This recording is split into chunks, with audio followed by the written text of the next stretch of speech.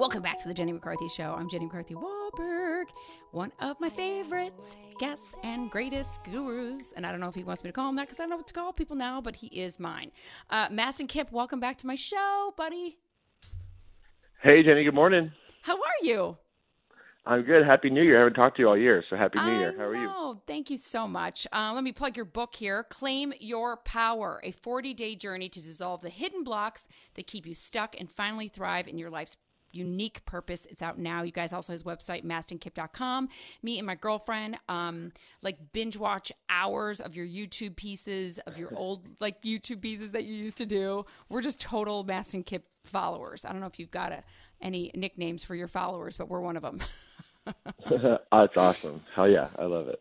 So let's start with this. I know we've got Valentine's Day coming up, so I wanted to talk relationships. What does a relationship I can't even say it. Differentiation mean exactly? Yes. Okay, so it's one of my favorite things to talk about because it's the pathway to ultimate love and happiness. So when you think about people who get divorced, typically what they cite is irreconcilable differences. Yes. And when you look at people who are together long-term and happy, they have the opposite, which is reconcilable differences. And typically couples get together because there's something that's attractive about the other person that usually is a quality that the person or the individual doesn't have themselves. So someone who's shy might be very attracted to someone who's gregarious and outgoing and confident. And what has to happen for those two people to stay together long-term is that each part of the couple has to start to bring on, adopt, and grow into parts of their partner that they were attracted to. So the quiet one gets to speak up and be a little bit more confident. Maybe the one who's speaking out a lot needs to listen more. And so what's really interesting when you get into the inner workings of all this is one of the reasons why the person who could be the love of your life in one moment and then the next moment can be devil spawn, right, is because however they're behaving is up against a lot of the needs that you didn't get met as a child. And so I really view relationships more than just a way to procreate, which is biologically what they do. I view relationships as a way to really heal the emotional trauma from our childhood. And typically our partner has our missing piece, and it can be so threatening when you hit a phase of a relationship where the oxytocin, the dopamine, all those sort of feel-good chemicals have worn off, where all of a sudden you're like, wait a minute, we want different things. And usually that's a reason why people use that reason to break up. But it's actually a really amazing opportunity to grow because people tend to think that there's sort of this honeymoon phase and then all of a sudden there's problems and then that's what you call marriage from now on, right? That's kind of the mindset. Yes. But instead of realizing that there's going to be tension as you discover what makes each other different and navigating that tension, it's really rare air, but it's differentiation. It's not individuation. Individuation is when you break up and kind of go your separate ways. Differentiation is how can we be different together and navigate the tension that comes along with that. And it's a really fun topic to talk about, and it's like where all the gold is for both healing and long-term success and happiness.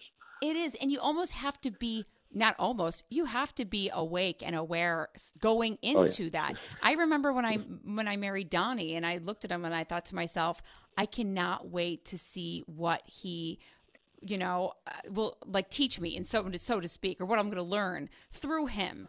And those come from those nuggets of what people might call fights, Totally. Well, it's all about how you go into it too. So a lot of the couples that we work with, especially if you have like there's different tension if you're both in a 9-to-5 job and you're away from each other all the time. But when you're in a different type of a situation, maybe where there's like an entrepreneur in the relationship where there's different stress, or if you're living like a different life where you're together a lot, the tension is different. And what's really interesting is that people think that the mark of a good relationship is to never get into a fight, or like I never want to get triggered, versus realizing the way the human nervous system works, we get triggered before we even know it because of a tone of voice or facial expression that signals danger. And everyone has, if you're in a partnership or work, you know what I'm talking about with like that specific tone or that specific face. You're like, why are you making that face? That happens before our partner even decides. And the process of navigating all this isn't about not having a fight. It's just like when you build muscle, you have to kind of rip it apart. That's called micro trauma in the gym. Yes. The real process of love is built in the repair process and knowing how to repair. And that is a really hard but necessary skill set for long-term success and happiness in a relationship. So I love to focus primarily on the repair part versus not getting into a disagreement, because there will be disagreements, especially as you start to figure out what's different about you and you speak up more, especially if you're the partner who hasn't done that. If you're the partner who stay quiet most of the time and you start to express your preferences, it's going to feel really uncomfortable at first. And there might be some disagreements, but if you have the tools to know how to repair, It makes it a lot better. 100%. If the person that usually stays quiet as they start to use their voice, it feels like you're on a Mars for the first time. Totally. And then you get used to it. So opposites do attract as long as you both find the balance of each other, so to speak. I can give you an example in my own relationship, right? So, like, I'm very much like the only child. I grew up as an only child. Like, sharing was never, something that was up for me. And the holidays became a time, especially as I moved to Los Angeles, where it was more about isolation and kind of going inside, and I never really had family to return to. I had my parents, but there was sort of, emotional distance there, especially in my 20s when I was like deep in my addiction. So holidays became a time for me to go inside and to create. And then I get into a relationship with my partner, Jenna, and she comes from a family. And for her, she has like, a couple of sisters and a brother, lots of cats and dogs. And so at Christmas time, it's like 13 or 14 people in their house. And the first 2 years of going to her house for Christmas, I was experiencing panic attacks, because for me, I'm not used to being around that many people, and they're great human beings. But there's a tremendous value in me learning how to be around other during that time. And at the same time, when you're always used to being around other people, I tend to have isolation moments where I go and be creative. We can learn from each other. But if I'm, going to just pull a hard line and say, you know what? No, I'm not going home for Christmas. I'm going to be isolated, as an example. That's not going to work long term, because there's a part of me, as sort of the only child, defiant one, who could really benefit from being a part of a healthier family dynamic. And there's a part of her that can benefit from individuating more beyond that. And this is where the fights, you never come home for Christmas, you always hate my family, or all that type of stuff starts to get in there. And that's when you start to have the repair and listening processes. And so when I was talking about what we could talk about on the show today, I think this is a really hot topic, because it's not about not having fights or disagreements, because those are going to happen, especially as all the biochemistry wears off. But it's about how to navigate your way back with a repair. And probably one of my favorite ways to do that is when I notice that when I'm sort of in that space, I pay so close attention to when I get my brain back, because it gets hijacked when I get triggered. Well, first of all, if I realize I'm triggered, I go to Jenna and I say, listen, nobody's driving the plane right now. I'll be right back. And I like to go regulate myself and get into a calmer state. That's so good, though. Give her that message, though. You don't just walk off and stonewall. Yeah. Okay. Yeah, well, because what happens is, so it's all about signals of safety or threat. So if I'm with a partner and I'm just sending signals of danger the whole time, they're going to interpret that as a threat, as isolation, as pushing away, and it's going to recreate a lot of their old relationship patterns. But if you can learn how to send signals of safety to your partner, even when you're kind of hijacked, because when you get triggered, your brain gets hijacked, it's so much better. And then I kind of have a cheeky way of initiating the repair process. I can't wait for you to tell me. I'm so excited.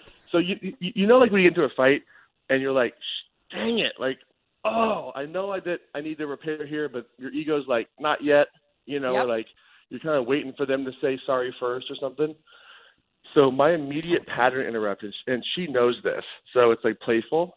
I'll come back to her, and once I realize what's happened, and I'll say, okay, I accept your apology, as a way of apologizing. Does that make any sense? Right. That totally does. Can I tell you, that is a genius way of doing it, as long as she also knows that it's She knows. funny. She knows. Yeah, it's fun. No, it's not literally true. Donnie and I, we've learned to come back in those moments and say, okay, my ego, this is what it is saying to me. And we use a voice, and Donnie has his own character voice for his. Brilliant. And when we tell each other what our egos are telling us, it makes us cry laughing.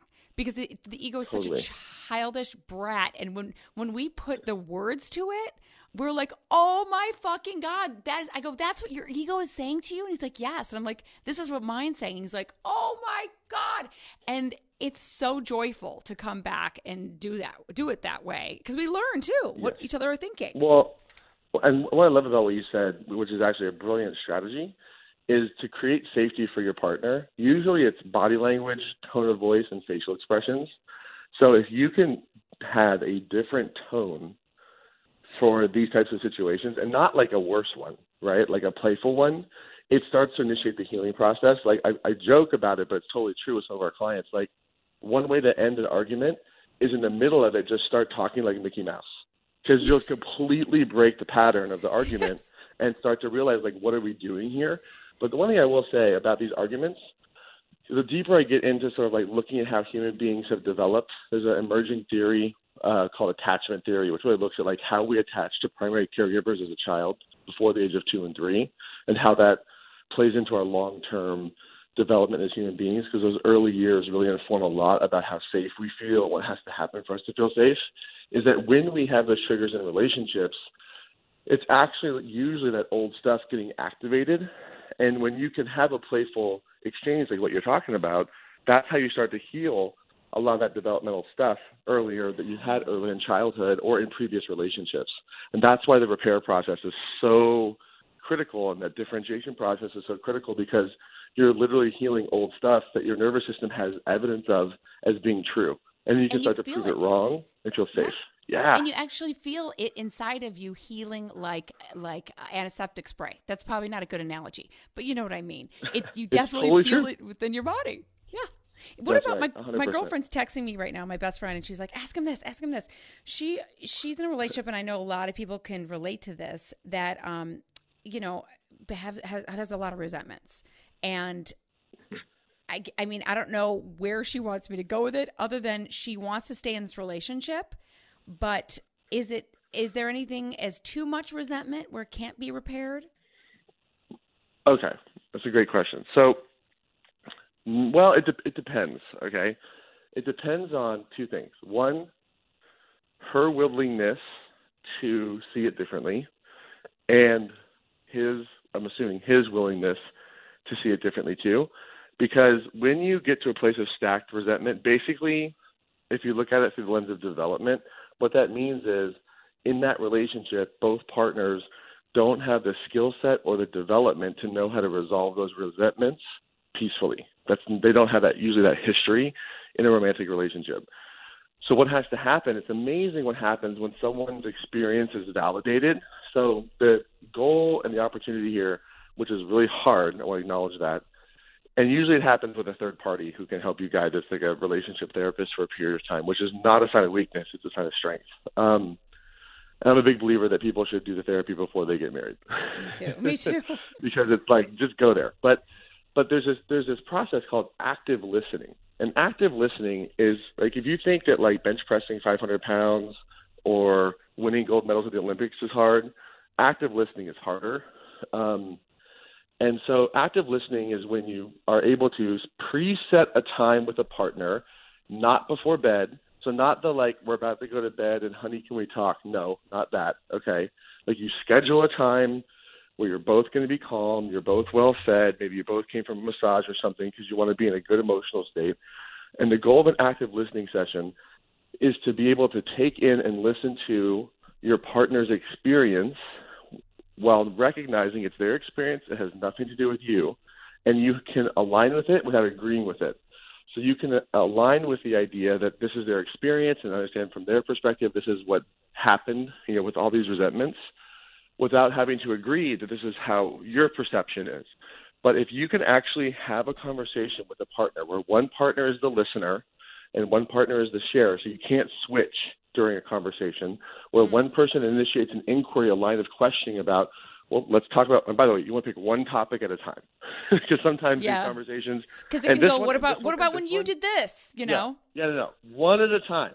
But you pick the thing that you're most resentful about, and if the other partner can actually ask a line of questioning where they can hold space and go, well, tell me what you're resentful about. How are you feeling about that? What did that mean for you? and go kind of into that line of questioning. And the other partner who's asking the questions, instead of saying, well, no, that's not true, and start to fight back, calm yourself. And all you got to do is this magical thing called mirroring, where all you do is you take their wording and you say, so what I'm here, if they're visual, what I'm seeing you say is, if they're auditory, what I'm hearing you say is, if they're kinesthetic, what you're feeling is this. So you want to make sure you're using their words, and you mirror back their experience. So what I'm hearing you say is that you feel resentment because at the restaurant yesterday, I didn't hold the door open for you, and that was a big trigger for you in your last relationship because it was a sign of disrespect. So right now you're feeling disrespectful, and that must be really difficult. And it's amazing what happens when you can get outside of your experience, stop having to litigate each other to figure out who's right, and just actually get into the experience of somebody else and validate their experience as their experience without having to agree with the facts. Because people think that, in order to validate someone's experience, they have to agree with it. Well, yes, I did blame you last night, or yes, I didn't hold the door open because I don't respect you, versus, wow, you're feeling disrespected right now because of what happened yesterday. And to be able to have that space and to have that reciprocated, because in resentment, what happens is there's an anticipation of a lack of reciprocity, meaning people are like, I don't want to give to you because I'm not going to get anything back.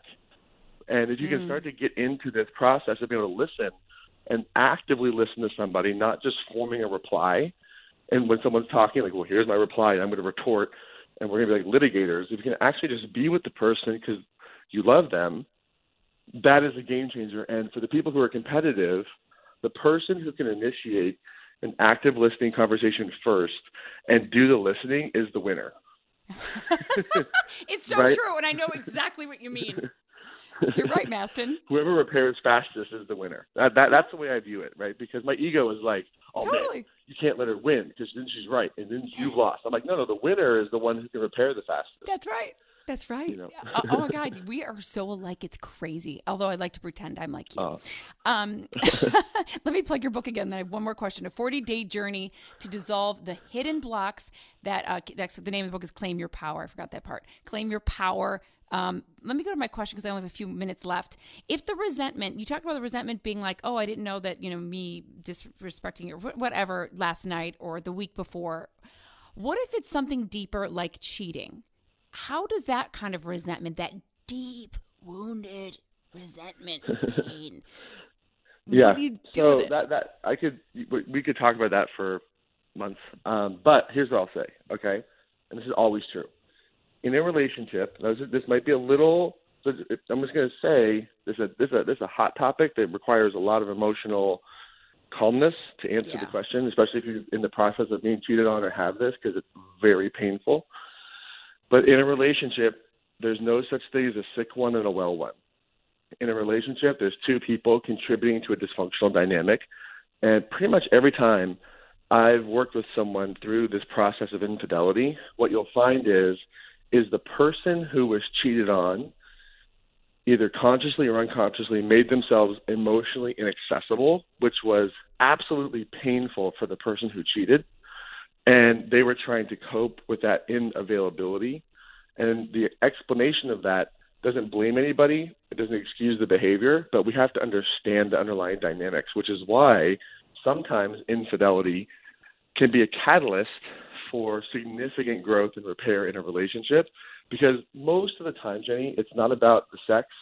It's about the emotional needs that aren't getting met underneath it. And so cheating and infidelity can be a huge wake-up call. And depending on the context, if there's abuse or if it's really extreme, then obviously it's a time to get out. But what's interesting in the case of infidelity is when you start to get into couples work and couples therapy and stuff like that, and you unpack the dynamics associated with infidelity, both partners can see that their developmental trauma, their attachment issues from childhood contributed to the situation. And so on a behavior level, the person who did the cheating, it's like, that's not acceptable, right? We're not justifying it. We're not explaining it. We're not saying this is okay or not excusing it, but we are getting to the underlying issues that contributed to that on both sides. And so infidelity can be a process of great healing. And you also might get to a point where you realize, wow, we really aren't supposed to be together. But either way, it can be a very healing a catalyst to a very healing process. And it's so nuanced because every couple is different. But when you really get in there, you can start to notice the difference between that person is the innocent one because that person was cheated on. But if you really get into like what happened to make that outcome possible, right, there's a lot of mutual responsibility. I was going to say, you got to have accountability on both sides, probably in order to really heal, because the one who was cheated on will stay in that victim space, and unless they do the work and find their accountability, no matter how painful it is, they're not going to get there. And the stuff from our past, like the trauma, the hurt, the child development stuff that wasn't met, whether it's abandonment, neglect, intentionally or unintentionally, our nervous system unconsciously, meaning not outside of our awareness, wants to prove that stuff is right because the experience of being abandoned or the experience of not getting your needs met is so familiar. It's actually safer in a lot of ways for the nervous system than vulnerably expressing what you need, because that's like total annihilation. So if someone's never had the experience of feeling safe when they're vulnerable, they may actually unintentionally contribute to an outcome like we're talking about here, because it keeps someone emotionally at a distance, which is in a weird way safer than having them be emotionally close. Holy so shit. it's you can unravel it a lot. I know. I could talk to you forever. Mastin Kipp, thank you for too. those truth bombs that you just did. People, you guys, I promise you this book, you want it. You want to go online and check him out at mastinkipp.com. He's got seminars. But for right now, pick up that book, Claim Your Power. Mastin Kipp, thank you so much for helping so many people just now. Thanks for having Love me you on. too. Happy New Year to you, buddy. You too. Bye. Love you, bud. Be right back, guys. That after this fever I'll survive. I know I'm acting a bit crazy, strung out a little bit hazy.